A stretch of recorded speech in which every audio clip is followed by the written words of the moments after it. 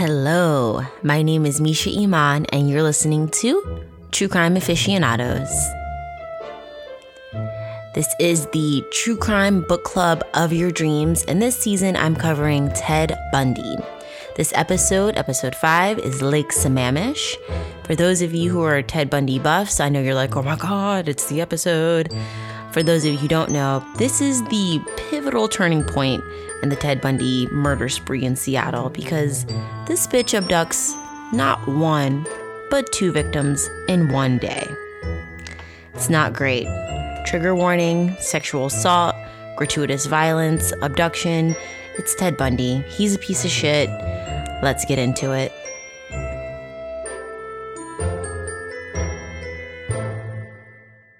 So Ted Bundy has been attacking college co-eds at the rate of 1 per month. It began with Terry Caldwell in January, who survived, and then Linda Healy, Donna Manson, Susan Rancourt, Kathy Parks, and in June, 2 victims, Brenda Ball and Georgianne Hawkins. And the police at this point are like, what the fuck is going on? Where have these girls gone? Did they run away? If so, why did they not tell at least one person or check in? We haven't heard from them. And the media is going crazy, like there's someone abducting these girls. They're probably murdered. So it's just panic. It's chaos. The term serial killer is not a term that people use regularly. So they're just like, what's going on? Like the idea of it being one person is actually bananas, apparently. But there are some people who during this time were like, our friend Ted is a bit weird. So his last 2 victims, Brenda Ball and Georgianne Hawkins, vanished in June of 1974. And during that same month, a really interesting event occurred. This event was told to Dr. Al Carlisle about Ted Bundy during his psychological assessment. Dr. Carlisle says that this story convinced him of Ted's violent nature. And this tea was spilled by Richard Larson, the associate editor of the Seattle Times, and the author of the book, The Deliberate Stranger. And then also Larry Valshall, a reporter for the Times who was present and had a firsthand witness of all that I'm about to spill for you. So the plan was to go river rafting, to hop in this yellow raft that was given to Ted by his girlfriend, Liz Kendall. Poor thing.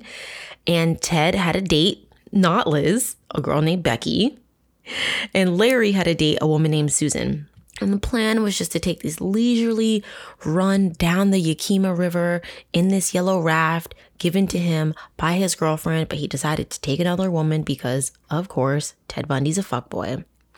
The group planned to take 2 cars to the river. They would drive Larry's car with the raft upstream, inflate it, pop it in the river, float down, have a good time, relax. And at the bottom was Ted's car. And the plan was once they floated downstream, that Larry and Ted would hop in Ted's car, drive the 7 miles back upstream just to get Larry's car and be done, you know? This little plan is actually pertinent to the story. So Ted's date, Becky, could not swim.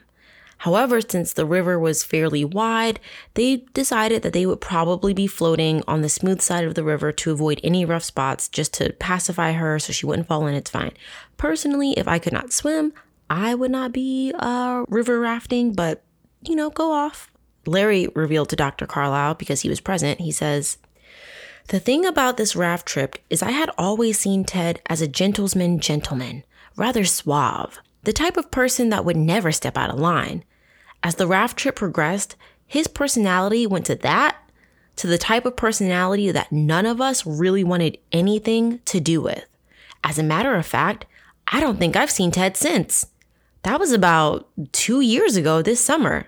At any rate, there was one incident where Becky was in an inner tube tied to the raft and Ted untied her halter top and let it fall away. It was an embarrassment to her.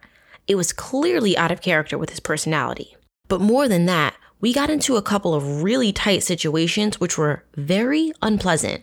He put his head under a waterfall and almost overturned the raft. Becky almost went under. He just seemed to enjoy seeing people frightened. Not him putting his head under a waterfall. Listen, if you were wondering if someone was crazy, watch a nigga put his head under a fucking waterfall. I'm guessing it wasn't that intense. Like, I'm imagining Niagara Falls, like, snapping his neck, but fine. I've been watching a lot of anime, seeing, like, superhuman shit go down. Recently, JoJo's Bizarre Adventure. Thank you, baby, for, showing me that. But anyway, Larry continues. At one point, Ted let Becky drift in the inner tube over the waterfall, knowing she couldn't swim. Then, he got in the inner tube, cut himself loose, and floated by himself for a while. He decided he was tired of us and went down the river ahead of us. When the three of us finally floated down the river, Ted was there, and he said he was going to go get the other car. It was only 7 miles long, but it took him a long time to come back. His personality went from a very pleasant person to someone who was practically unbearable to be with. I don't know whether he was tired of his amateur partners or what, but it was the most unusual personality transformation I have ever seen. I've been a reporter for about 10 years, and it's one of the strangest things I've seen. I believe he's got a split personality, a dual personality. It was so strange because he was the kind of person who would come to a party and he was so intelligent and he could easily carry on conversation and he was so polite. Then to see that other side of him was so shocking. His personalities were so different that after that, the three of us really didn't want anything to do with him. Dr. Carlisle asked, was there any other time when you saw this change in his personality? I really didn't. I had been to a few parties with him. I had the impression that he had a lot of money. He was always well-groomed, good-clothed, and very well-mannered. And that was what impressed me, to see a really different side of him. So when all this other stuff started coming up, I thought, I need to talk to the authorities and give them a call. When Ted was arrested for the first time in Utah in 1976, so this is 2 years after this little rafting event took place, he sent a letter to the Seattle Times where Larry and Richard worked, the two men who totally called the cops on him and spilled the tea to the psychologist. He sent a letter to their job asking for financial assistance because, of course, this white man was like, help me, I'm guilty, but help me. Which, sorry, didn't know that was a thing. Also, you can just write to newspapers begging for bail money. Okay, go off. Larry found it interesting that Ted made no effort to say that he was innocent. Larry said he was asking for sympathy, but making no effort to say, I didn't do it. Help me out. Larry then continued talking about the river trip. I don't know. It was a fascinating encounter, I'll tell you that. It was just that personality change. In spite of all of our objections, he really put us in a couple of tight spots where somebody could have gotten hurt. Going through the turbulence where the waterfall came out into the river, we almost lost the raft.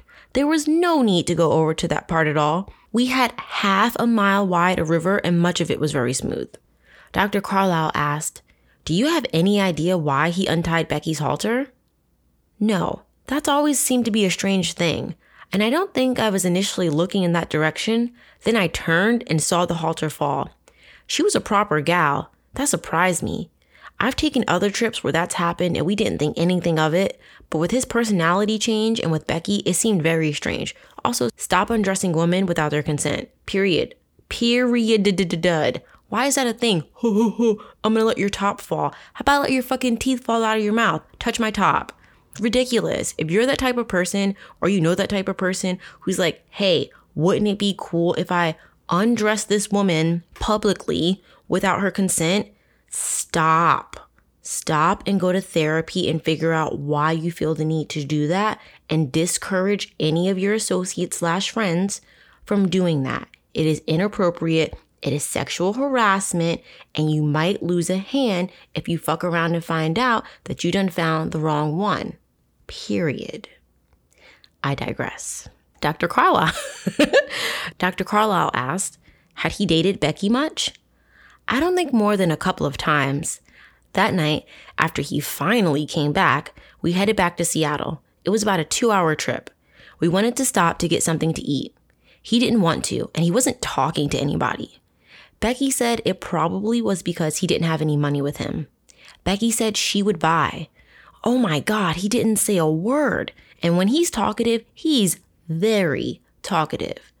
I always thought that something happened in that hour and a half when he was gone. He was a completely different person. Okay, so it does not take you an hour and a half to drive 7 miles.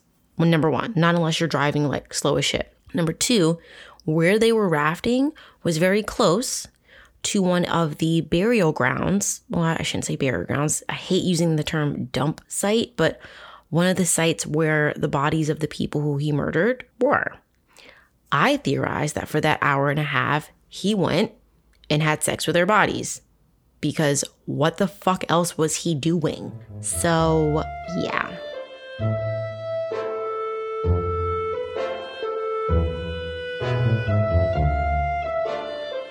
In The Stranger Beside Me, Anne Rule recounts a massive Avengers-style assembly of law enforcement that occurred that summer. And this happened in July 3rd, 1974. And she recounts being there because Anne Rule, if you don't know much about her, which you totally should, she used to be a detective and then she became a crime writer. And she got an invite to this conference because apparently she was a fucking homie. So just imagine, though, being a woman at this crime conference with a bunch of 1970s like cops. Most of them were probably all white. Let's just be real. Most of them were probably super, super hetero, very like machismo. Like, you know, let's just be real. The fucking Washington State cop in 1974. So she actually happened to be there and she recounts her experience of this in the book. So she says, on July 3rd, more than 100 investigators from over 30 departments all over Washington State in Oregon met in Olympia at Evergreen State College for a day-long brainstorming conference. The goal was to pool their information and perhaps find some sort of confluence. Anne Rule writes, I was invited to attend and felt a kind of eerie oppressiveness as I walked along the fur-shrouded path to the conference. Donna Manson had walked here 4 months before, headed for the same building. I found it almost impossible to believe that all these men with scores upon scores of years and years of training and experience could not find out more about the suspect they sought. It was not from a lack of trying. Every single department involved wanted him, and they were willing to explore any avenues, no matter how bizarre, to accomplish an arrest. The investigators compared the cases of the missing women to one another, and a series of similarities began to unfold. Anne Rule writes, each had long hair parted in the middle. Each was Caucasian, fair complexion. Each was of more than average intelligence. Each was slender, attractive, highly talented. Each had vanished within a week of a midterm or final exams at local colleges. Each came from a stable, loving family. Each disappearance took place during the hours of darkness. She says each girl was single, but that's not true because Georgianne Hawkins, she literally was abducted along the side of her boyfriend's frat house. And Kathy Parks, even though she had gotten into an argument with her boyfriend and was thinking of breaking up with him, she wasn't single. So yeah, I don't know where she got that from. Each girl had been wearing slacks or jeans when she disappeared. In each case, detectives had not one single piece of physical evidence that might have been left by the abductor. Construction work was going on each campus where the girls were missing. And in 2 instances, Susan Rancourt and Georgianne Hawkins, a man wearing a cast on his arm or leg had been seen close to where they vanished.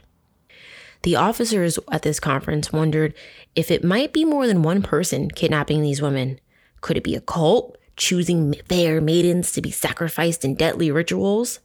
Apparently, during that spring of 1974, a shit ton of reports had come in from the northwestern states saying that a bunch of cattle had been mutilated, found in fields with only their sexual organs missing. So there was some fuck shit going on. Who knows what that was about? I'm upset that we don't have a follow-up because, excuse me, we should look into that as well because someone's out here fucking attacking cows and taking their sexual organs. But okay. And the officers naturally believed that with this devil worship, that the natural or unnatural progression of such mutilations would be human sacrifice.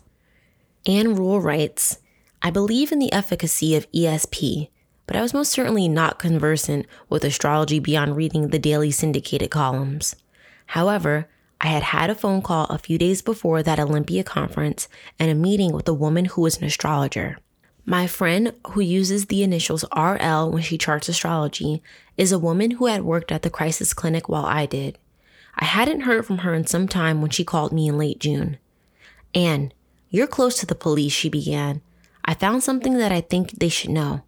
Can we talk? I met with RL in her office where the desks, floors, and furniture were buried in charts with strange symbols. She had been trying to find a pattern, an astrological pattern in the case of the missing girls. I've come across something. Look at these, she said. There's a pattern. Linda Healy was taken when the moon was going through a Taurus phase. From that point on, the girls vanished alternately in Pisces and Scorpio moon phases. The chances of that happening, the odds, are almost impossible. You think someone is deliberately abducting those girls, maybe killing them because he knows the moon is going through a certain sign? I can't comprehend that. I don't know if he knows anything about astrology, she said. He might not even be aware of the forces of the moon. She pulled out a sealed envelope. I want you to give this to someone who's in charge. It's not to be opened until after the weekend of July 13th to 15th. Come on. They'll laugh me out of their offices. What else do they have to go on? I've seen the pattern. I've worked it out several times, and there it is. If I could tell you who or where or when it was going to happen again, I would, but I can't do that. It's happened once when the moon was in Taurus, and then half a dozen times back and forth between Pisces and Scorpio. I think he's going to go back to Taurus and start a new cycle. All right, I finally said. I'll take the envelope, but I won't promise I'll give it to anyone. I don't know who I could give it to. You'll find someone, she said. So for those of you who don't know, I am very much into astrology. Specifically, I have been studying Jyotish, which is Indian astrology. It's Eastern astrology. It uses the sidereal zodiac. Western astrology uses the tropical zodiac. But I did look at this pattern, and the astrologer is right. It exists. He did abduct and kill Linda Ann Healy when the moon was in Taurus, Donna Mason in Scorpio, Susan Rancourt, Pisces, Kathy Parks, Scorpio, Brenda Ball, Scorpio, Georgianne Hawkins, Pisces. And when she said it's going to happen again in Taurus, sis wasn't lying. She spilled that cosmic tea. And if you want, please send me an email, truecrimeaficionados@gmail.com. Let's discuss the cosmic receipts. I also have a theory as to why he was influenced by the moon, because in Jyotish, his natal moon sits in the 4th house, debilitated in Scorpio, which we can talk about. It's a whole thing. Also, for those of you who are like, I don't know if I believe in astrology, some of y'all believe in the stock market, but not the stars. Okay, where do you think the word lunatic comes from? La luna. You can look it up statistically. Crime is higher when the moon is full. Literally statistically proven. You believe that the moon affects tidal waves and tsunamis, but you don't think humans who are made of over 70% water are affected by these astrological bodies? Okay, go off. Believe in these dumbass politicians, but don't believe in the actual stars and planets. Okay, you do you, fam. Anyway, so back at this Avengers meeting, Captain Herb Swindler asked if anyone had any ideas or if anyone knew a pattern. And Rule was like, oh shit, now's my time. And she took the opportunity to speak up and said, I haven't heard anything about numerology, but my friend, an astrologer, says there's an astrological pattern. There were some weird-eyed raises to the ceiling, some chuckles, but I plunged ahead explaining what RL had told me. He's only taking the girls away when the moon is moving through Taurus, Pisces, or Scorpio. Then can she tell us when it might happen again? I'm not sure. She gave me a sealed envelope. You can have it if you would like. You're not to open it until July 15th. I could sense that my audience was getting restless, that they thought we were wasting precious time. I passed the envelope to Herb and he weighed it in his hand. So she thinks that's when the next girl is going to vanish, does she? I don't know. I don't know what's in that envelope. She wants to test her theory and she only said not to open the letter until then, July 15th. So at this meeting, the investigators agreed that the abductions had to have been carried out by only one asshole. Anne Rule writes, we were trying to figure out what ruse he could use that could put these women at ease enough so that they would drop their natural caution. Since childhood, most of us have been trained to believe that we can trust a minister, a priest, a fireman, a doctor, an ambulance attendant, and a policeman. A rogue cop maybe, or someone in a police's uniform. The next safe assumption was that most young women would have helped a handicapped person, a blind man, someone suddenly taken ill, or someone on crutches or in a cast. Also, I don't know if I've mentioned this before, but a lot of these serial killers, literally will impersonate a fucking cop, or not even serial killers. You can look up predators impersonating service people, male people, workmen, someone who kind of blends in, but who you kind of place value on and who you would easily like open your door for. So just because someone flashes you a badge doesn't mean that that shit is fucking real. I'm just saying. So like if you see someone knock on your door and say, hey, I'm the police, look through your people. Hey, what do you want? Talk to them through the door. Because trust me, if they want to get you, they'll get you. But like, you don't need to open your door for them. They can state what they want behind a locked door where you're safe, period. The Golden State Killer, he was a cop for a little bit and he had to drop out once they were like, hey, we need your DNA. He was like, ooh, nah, son. Ooh, nah. Like these fuckheads really try to pretend to be in these positions of power. Like, okay, priests, ministers, you know about the Catholic Church. You know what they be doing. Also, a doctor. One of my neighbors is literally impersonating a doctor. A different story for a different day, but I'm literally a crime researcher. Done the research, found all the receipts. Never worked at the hospital. Confirmed. Never even graduated the schools he said he went to. But because a doctor, a policeman, these positions have this like air of, I should respect this person because of their career choice. Then they go ahead and get away with fuck shit. I think these are the people who we need to be holding accountable the most and really looking into their actions and see the motivations behind them. Because clearly there's something there. I digress.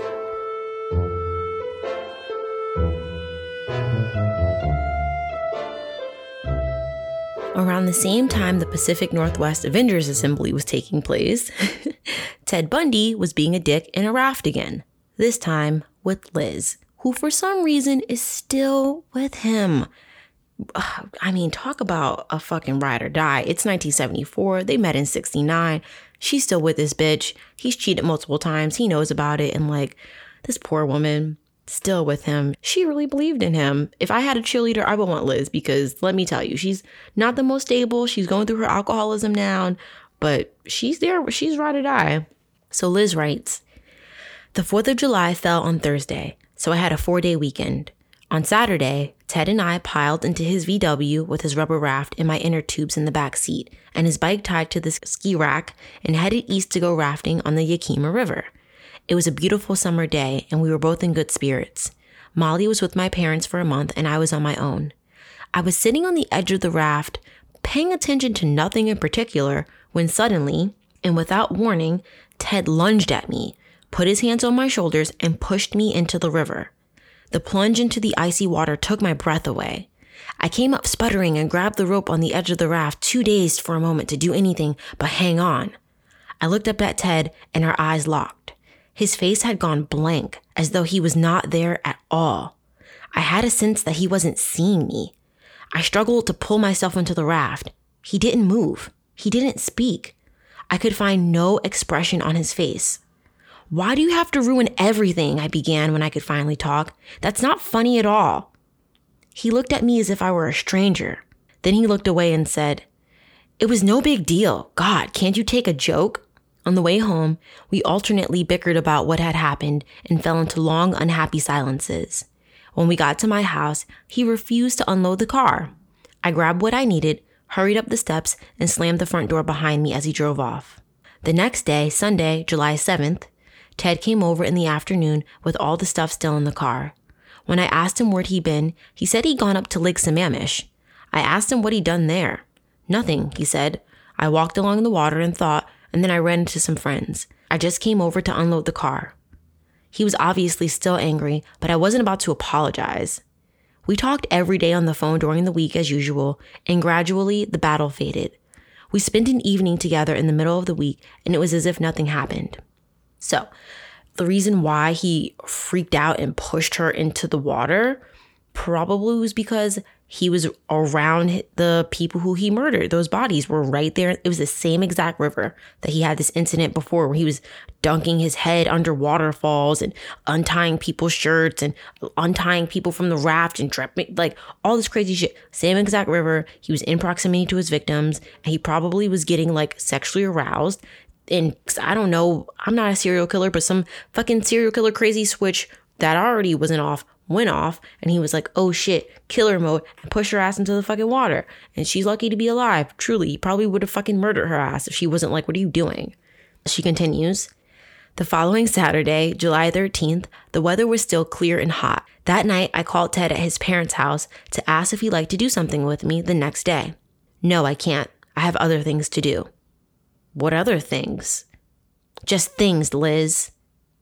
The next morning, Sunday, July 14th, as I was getting ready to leave for church, there was a knock on the door, and Ted breezed in full of good morning cheer, acting as if nothing was wrong between us. I was hurt and furious, but I didn't want to keep the battle going. Ted wanted to know my plans for the day. I planned to go to church and then to a beach, but I hadn't decided which beach. He pressed me to tell him. Maybe he'll join me later, I thought, to make up. He didn't join her later. You know what he was doing.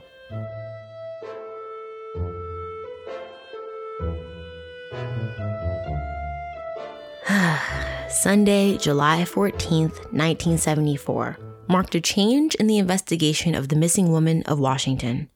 On this beautiful day, 40,000 people piled into Lake Sammamish State Park to enjoy the beautiful weather, a rarity in Washington state, and enjoy a promotional event hosted by a local beer company and radio station. So it was poppin'.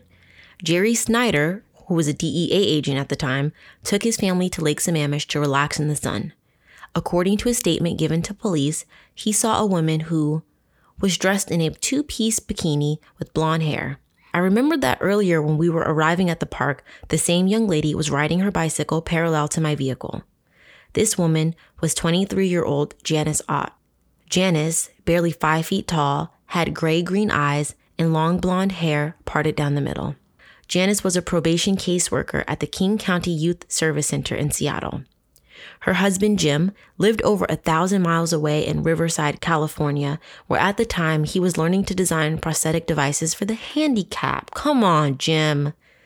Her husband, Jim, said, legally, I was Jan's husband. However, we like to keep our marriage out of its traditional role, that is, being devoted only to each other, such that either of us could not expand ourselves to work with other people.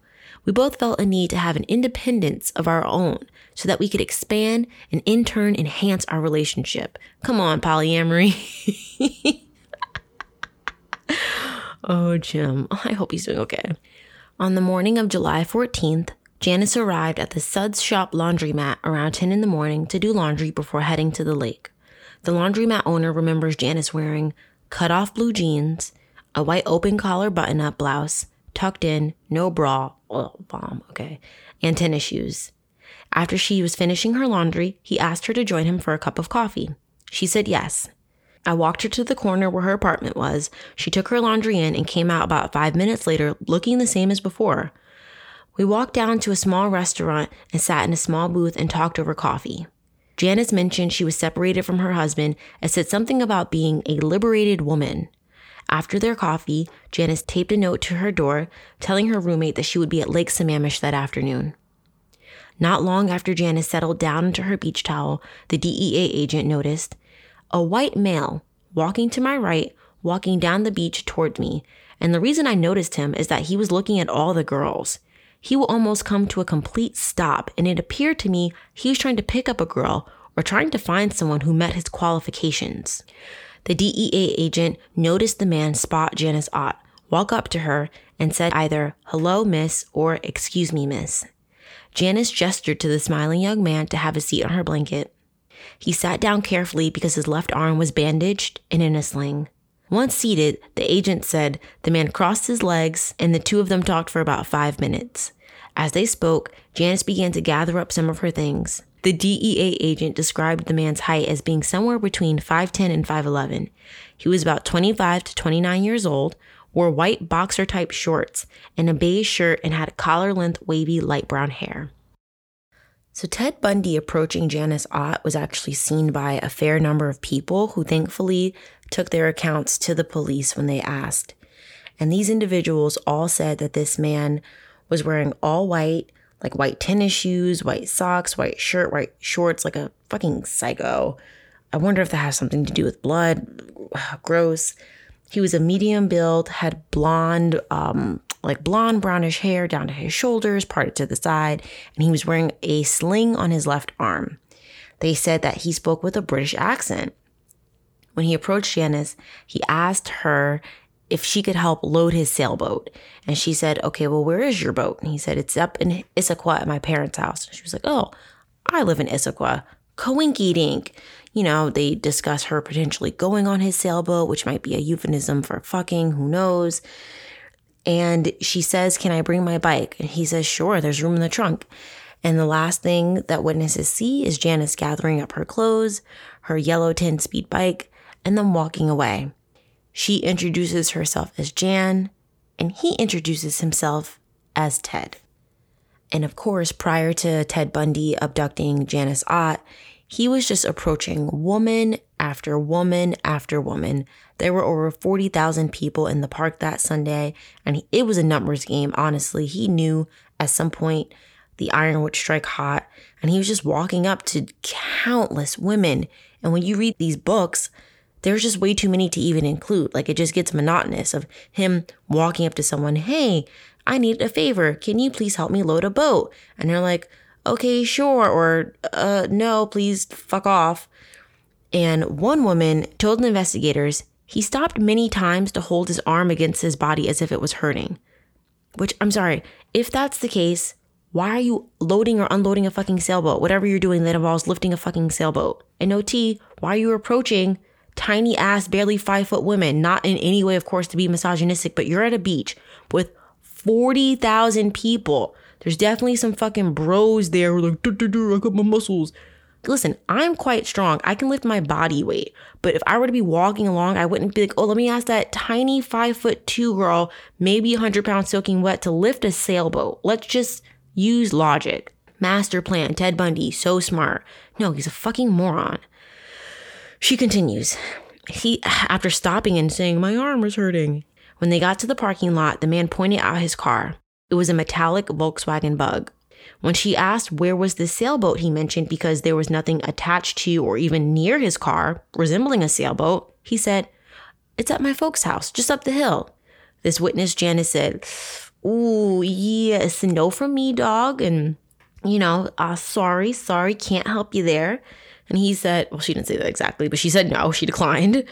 And the man said, thanks for coming with me. I should have told you it wasn't in the parking lot. The witness said, he was very polite, very sincere, and didn't get upset when I told him I wouldn't go with him. Which, okay, why would you go to the beach and then ask someone at the beach to leave with you to pick up a sailboat and then go back to the beach? That doesn't make fucking sense. Why would you say, hey, I'm going to go to the beach to find someone to get my, like, what? Make it make sense. It's so stupid. God. If this doesn't make you believe Ted Bundy was not the criminal mastermind, I don't know what will. This bitch was just fucking lucky because it was 1974 and you had these Keystone ass cops who thought that a missing girl got a nosebleed at 2 a.m. and just fucked off. Like, okay, no, he was just a product of his environment. That's it. He planned, he did what he did. He got away with it. Like, not that he was a moron. He did kill and abduct over 30 people, but he wasn't this like mastermind. Oh my God. No. Let him try some shit like this in 2021. Instantly caught. Anyway, so the girl says about 10 minutes later, she spotted him coming toward her with another woman who was pushing a yellow bicycle. I thought to myself that it didn't take him very long to get someone else to go to the parking lot with him. This was the last time that Janice Ott was seen alive.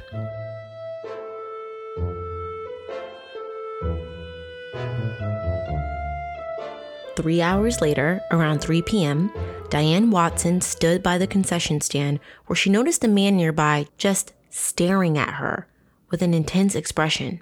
And the riverman, Dr. Robert Keppel, writes, it made her nervous. He was tracking her with his eyes. She walked faster and became extra cautious as he followed her, never pulling his gaze away from her. He caught up with her, in spite of her increased pace, and asked, I need to ask you a really big favor. Will you help me load my sailboat? I normally wouldn't ask this favor, but my brother is busy and unable to help. She remembered he sounded embarrassed and a little out of breath. He pointed in the direction of the parking lot with the elbow of his sling as he explained the situation. I'm sorry, but I'm in a hurry to go, she told him. He said apologetically, "That's okay." This woman could feel his eyes bore into her back as she walked away, and she was sure his gaze was still following her as she disappeared into the crowd. Her description of the man who stared at her was strikingly similar to the ones that witnesses have given of the good-looking man who kept approaching woman after woman in the park that sunny day on July 14th in Lake Sammamish. At 4 o'clock that same afternoon, Lori Adams was walking back from the restroom when a man with the sandy brown hair, an arm in a sling, harassed yet another woman simply trying to mind her business. This time, he reached out to her as she walked by and belligerently demanded, "Excuse me, young lady, could you help me launch my sailboat?" He grabbed her arm. She pulled away and said, "Sorry," and walked away, which that's like a different level of aggression. Side note, sorry, I don't know if you guys have ever been in this situation, but I have had that happen to me. I would never forget this. I was walking down West 4th, about to turn like down to where I live when I was living in the village, and these two dudes were walking toward me, and there's just something about their vibe and their energy. I was like, here we fucking go. I know I'm going to get sexually harassed because that's what, it's not catcalling, it's sexual fucking harassment. And as I was walking, literally this dude reached out and tried to grab my arm, and it was just fucking instinct. I karate chopped his like wrist with my hand. I was like, "What the fuck are you doing?" And like hit his wrist. And he was like, What'd you just do? And I was like, "Don't you fucking put your hands on me." And I like lost my shit. What did he say? He said something of like, "Oh, you better watch your mouth before I slap you." And me, hothead, could get myself hurt, but at the moment didn't give a fuck. Literally dropped my shit. I was wearing a backpack and a jacket, and I took it off and let it fall into fucking West 4th Street. And I was like, "Fucking hit me then, bitch. Hit me then, bitch. You ain't gonna do shit. You can say you're fucking hit me. Let me fucking..." And I was like going off. I'm 5'2", maybe 115 pounds. Going off on two dudes on the street at 7 o'clock at night. Me. So then the other dude was like, "Yo, she crazy, let's just go." And I was like, "Listen to your fucking friend. Listen to your fucking friend before you get fucking hurt." And then he was like, "You know what, fuck you." And like walked away. I was like, "Fuck you." And they walked away. And then these two women across the street like walked over and was like, "So we were going to help you. We were watching, but then it looked like you had it." And I was like, "Thank you for like being there, like sidelining, like coming to my rescue just in case. But like, don't let these niggas treat you like that. No. Like, stand up for yourself." And like, of course, we have instances of women like doing just that, standing up for themselves for fucking sexual harassers and catcallers and getting killed. So it's like a fine line of like, do I stand up for myself and like defend myself and say no and risk getting hurt? Like, I'm not going to tell you what to do. Of course not. Look out for some self-protective merch on the website soon. truecrimeaficionados.com coming very soon, because enough is a fucking enough. Like, watch where you put your hands, or you may not fucking have hands anyway. And so this continues, even though he literally 3 hours prior already abducted someone. This bitch is back in the park looking for another victim, and he just keeps approaching woman after woman again and again.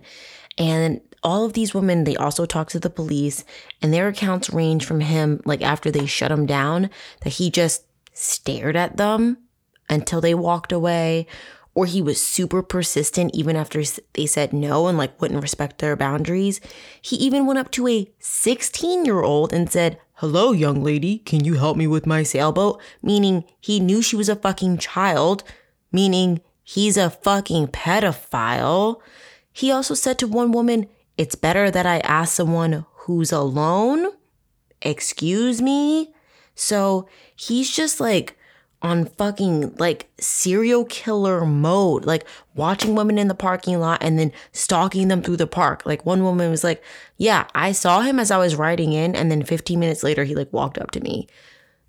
Fucking scary. Like, it's, please just be careful. Don't help people. I mean, help people, but be careful. The next woman would not be so lucky as the others. Her name was Denise Naslin, and she was 18 years old. She was on a double date with her boyfriend Kenneth and another couple, Bob and Susan, at Lake Sammamish Park that day.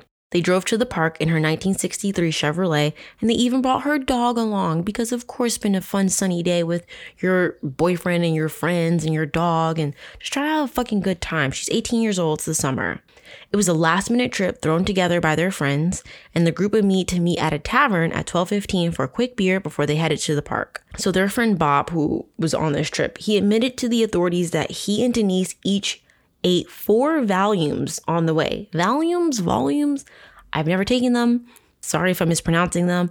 I don't know how strong that is because, again, I don't take them. I know they're a prescription drug, so it obviously depends on the strength of the prescription, the size and weight of the person taking it, which you already have in your system. But they already were drinking some beers, and now they're taking 4 Valiums. So they were getting fucking lit. I will not advise you to take prescription drugs because they are very, very addictive. Pot is great. Prescription drugs. Scary. No. Maybe not. Listen, you do you and just be careful. Anything in excess is not great. So Denise was extremely beautiful, 5'4", and she had long dark hair and dark eyes.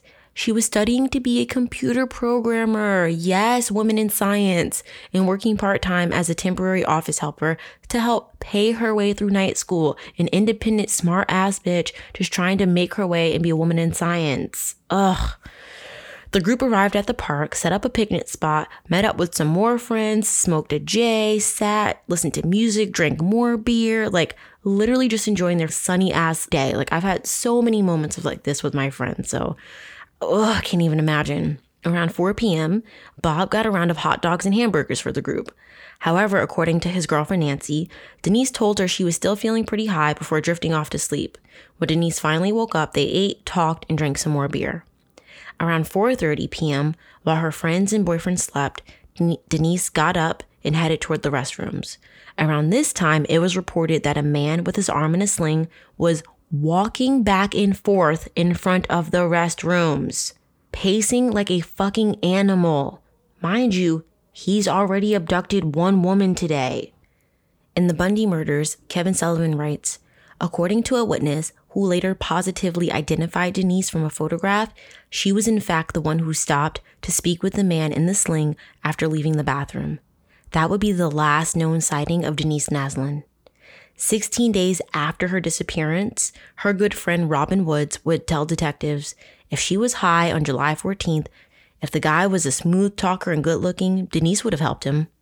So her friend who was with her at the park, Bob, told investigators, around 4:40, Denise got up from where we were sitting and walked away without saying anything to me. And that wasn't unusual because I assumed she was going to the restroom or to find her dog that we had taken to the picnic. But she never returned and we began to search for her. We looked all afternoon without finding her. Back at their picnic site, Denise's friends began to get restless. Her trip to the restroom should have only taken a few minutes. She had left behind her purse, her keys, and even her sandals. When they went to search for her, they only found her dog, and he was alone. Soon, Denise's car was the only one left in the parking lot. They reported her disappearance to the park rangers at 8:30 p.m. It was too late to drag the lake or even search the park thoroughly. The next day, one of the most extensive searches ever carried out in King County would begin. Her mother, Mrs. Eleanor Rose, recalled that Denise often said, "I want to live. There's so much in this beautiful world to do and to be seen." That night, Janice Ott's husband waited for her to call, but she never did. He called her repeatedly all night, but she never answered. Anne Rule writes, I talked to Jim Ott a few days later after he'd caught a plane for Seattle and told me of a strange series of almost extrasensory communications he'd received the days after July 14th. He said, when she called me Saturday night, the 13th, I remember that she was complaining about how long it took for mail to get from Washington to California. She said she mailed me a letter, but she thought she'd call because it took 5 days for me to receive it. In that letter, she'd written, 5 days. Isn't that a drag? Someone could expire before you'd ever got wind of it. When Jim Ott got that letter, there was every indication that Janice had indeed expired. I didn't know she was gone on Monday night, and I waited by the phone until I fell asleep. I woke up suddenly and looked at the clock. It said 10:45, and I heard her voice. I heard it as clearly as if she were in the room with me. She was saying, Jim, come help me. The next morning, Jim had learned that his wife was missing. It's funny, I'd sent Janice a card that crossed in the mail with her letter. It was one of those sentimental cards with a guy and a girl on it, kind of walking into the sunset. It said, "I wish we were together again. Much too long without you." And then I wrote at the bottom, and I don't know why I chose those words. I wrote, "Please take care of yourself. Please be careful about driving. Be careful about people you don't know. I don't want anything to happen to you. You're my source of peace of mind." Jim said that he and his wife had always been close and had often shared the same thoughts at the same time. And now he was waiting for some other message, some sign of where she might be. But after those clear words in his room on July 15th, Jim, come help me, there had only been silence. Liz gives her version of events around the double abduction at Lake Sammamish. After Ted barged into her apartment demanding to know which park she would be at, and probably to make sure she wouldn't be at Lake Sammamish, she did end up going to a park, assumed he was going to join her, but got stood up, had a shitty day at the park, and then returned home. She writes, "Later that evening, I was stepping out of the shower when Ted phoned. I stood dripping on the floor as he asked me to have dinner with him. He was at the door in 10 minutes. Starving, he said. The university student newspaper had just run a hamburger sweepstakes and declared the hamburgers at the bowling alley near Green Lake the best in town. Ted flopped in a chair while I got ready to go. He had a cold that seemed much worse than it had been that morning. He was so stuffed up he could hardly talk, and he looked tired. I asked him what he'd been doing. He just cleaned his car, he said, and helped his landlord with yard work. The hamburgers lived up to their reputation, good and big. It was all I could do to finish one of them, but Ted ate 2, and then wanted to go to an ice cream parlor for dessert. I hoped our dinner would give us a chance to talk about our fight, maybe even see how he felt about me. When I began, I could see that he wasn't particularly interested. Yeah, I understand what you mean, he said, as though that took care of the matter. I could see that he didn't feel well, so I stopped pushing. He was unusually quiet. As I looked at him across the table, I was struck by how close together his eyes looked. They were a little puffy from his cold, but it was odd that I have never noticed that before. After dinner, we went for ice cream, but we didn't linger. Ted wanted to go home and sleep. His cold was getting worse by the hour. But the ski rack we'd used the weekend before to carry his bicycle was still on his Volkswagen, and tired as he was, he still decided to put it back on my car. It took 15 minutes in the fading twilight. It was dark when he finished and went home. Ted stayed home sick on Monday. After work, I took him some orange juice, a can of chicken soup, and my copy of All the President's Men.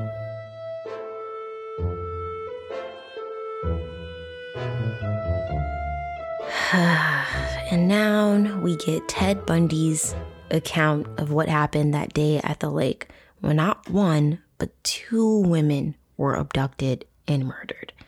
It is not good. I know I keep saying that, but it just keeps getting worse. It keeps getting worse. Yeah. So this is from Stephen Michaud and Hugh Ainsworth, the only living witness. Honestly, the true MVPs, because they, as journalists, got fucking 5 confessions from Ted Bundy. Wild. And again, this is in his stupid third-person bullshit. So, Ted Bundy says, "There were times when he felt almost immune from detection," Bundy said. "Not in a mystical or spiritual sense. He didn't feel like he was invisible or anything like that. But at times, he felt that no matter how much he fucked up, nothing could go wrong." Ted Bundy stopped and pondered. The boldness was probably a result of not being rational, he added, or just being moved by a situation, not really thinking it out clearly, just overcome by that boldness and desire. Only in retrospect would he wonder how he managed to succeed in spite of some rash and bold acts. It was clear that the Sammamish incident was either the result of venting a great amount of tension or frustration that had accumulated over a long period of time. Or, he added, it was an attempt to indulge in a different MO. Ted was warier of talking about Lake Sam than about any other individual case. He would say nothing of the witness identifications, the use of the sling, or how Denise and Janice were approached. I asked him what happened once the girls had been taken from the park. He would not be able to drive a great distance without arousing the suspicions of the girls in the car, Bundy said, and so he would seek a secluded space, a secluded area, within a fairly short driving distance of the Lake Sammamish area. Then He'd pull off the side of the road where there were no cars, no traffic or whatever. What would be the nature of the conversation between the two of them during the drive? He'd be acting a role, talking about the weather, reinforcing the ruse, just chit-chat. He had a house somewhere in that area and took them there, one girl to the house, and came back and got the other one. In order to do that, the person had to be very secure that no one would enter the house or disturb it, or that no one else lived there or would be expected to come there. Right. So you regard it unlikely they would have been killed at the spot where they were later found? Ted nodded. I see, I said, seizing upon this apparent confirmation of a suspicion long held by police. The house. Would it have been where people were on vacation or something like that? Was he aware this house was empty? That's possible. What would be the method you'd expect him to use to incapacitate her? Fear. I suppose in such circumstances, we could expect some sort of fear factor, a knife, a gun, anything to gain the attention of the individual. So the weapon is drawn or brandished, then what? You could tie her up and try to calm her down. It's really hard to say. Once that point has been reached, he could sexually assault her, tie her up, or whatever. Would she be gagged? Well, she might be. If the surroundings he chose were secluded enough, then it wouldn't make any difference. How would he kill her? I don't know. Strangle her, stab her, something. Did he anticipate getting more than one victim at the start of the day? Well, again, this Lake Sammamish incident would mark an extraordinary departure from the previous crimes attributed to this person. So then, we probably would assume a number of departures. In all likelihood, this person knew about the criminal investigation process. If he would have been acting more rationally, he would have realized that the disappearance of 2 girls in this fashion would yield a tremendous amount more response and activity on the part of the police. So normally, he wouldn't want to generate this additional attention. It's possible he felt the first one wasn't satisfactory. Or again, assuming this was an extraordinary departure, he's acting in a less restrained way. We might also expect that whatever desires drove him seemed to be stronger than usual. Would this have been the first instance of a double murder? It would probably be. Would the MO be the same with the second victim? With this question, he paused. Since published accounts indicate that a number of women were approached in that same manner that day, and since the first one worked, I guess he'd figure a similar approach would also be successful. I decided to try shorter questions in hopes of more direct answers. Would he change clothes? Probably not. Would there be any alteration in his appearance? Probably not. Would the second woman be taken to the same place as the first? Well, we're figuring this person had fallen into a kind of routine or pattern, so I'd assume he took her to the same place. We can assume that because apparently the bodies were found in close proximity to each other. Would the second victim see the first victim? Oh yeah, probably, in all probability. Will the other individual still be alive or not? Well, had he been cautious, he probably would have killed the first individual before leaving to get the second girl. But in this instance, since we've agreed he wasn't acting cautiously, he hadn't killed the first girl when he abducted the second. Would the first victim be conscious? In all probability. Jesus fucking Christ. What happened when they encountered each other? It seems there would be little importance attached to the arrival of the second individual. It seems the person will be more acutely interested in her own welfare and well-being. I suppose if you took 2 such individuals and kept them confined for days or months, they would certainly establish a rapport and be very concerned about each other's welfare. Here, there was a good amount of fear and panic. Most of us freeze under those circumstances. We might surmise that in this case, there was little interaction as such. What happens then? He'd follow the same pattern with the second girl as the first. In view of the other girl? In all probability, yes. And the author writes, I thought that by now I had become immune to specific shocks, but I wasn't. According to what Ted just said, Janice Ott, in all probability, watched him assault Denise Naslin. In what he called an aberration or a unique circumstance, the 2 girls had been alive together at his unknown lair. Hours later, a physically spent Ted was eating hamburgers with Liz and complaining to her of a head cold. After the sexual assault, he has his 2 bound victims, I observed. What does he do now? Well, came the reply. By this time, his frenzied, compulsive activity of the day had ran its course. Then he'd realized the jeopardy he was in. Then the normal self would begin to reemerge, and realizing the greater danger involved would suffer panic and begin to think of ways to conceal the act, or at least his parts in them. So he'd kill the 2 girls, place them in his car, and take them to a secluded area and leave them. Right away? Within a matter of hours? Would the killings be quick and as painless as possible, or... The act of killing the victims was just a necessity, he said quickly. He would not linger or relish in the killing, since it was only a means to an end, to avoid detection. What would be the emotional aftermath? Well, later in the day, this person would be exhausted. After going through what he went through, he would be in no mood to do much of anything. Sure, Jan. At his office in the Seattle Police Department, Captain Herb Swindler opened the sealed envelope given to him by Anne Rule from the astrologer. The note said, if the pattern continues, the next disappearance will occur on the weekend of July 13th to 15th. It had come true. Twice.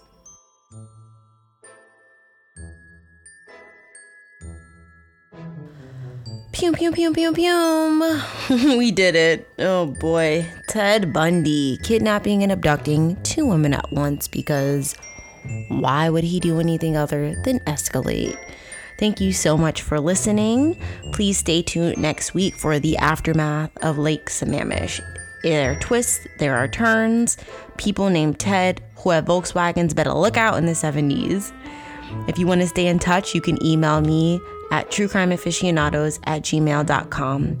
You can also follow on the Instagram at truecrimeaficionados to see all of the photos associated with this episode. Please rate and review if you have a chance. It means so much. Thank you. My sources for today's episode are located in the show notes, so you can check out all the books that I read. And thank you so, so much. Have a great weekend. Thank you for listening. And stay tuned for some delicious purrs from Mimi as a nice little palate cleanser. I know I said I would do that last time and I totally forgot, but I got those purrs for you. All right. Keep your head on the swivel. Bye.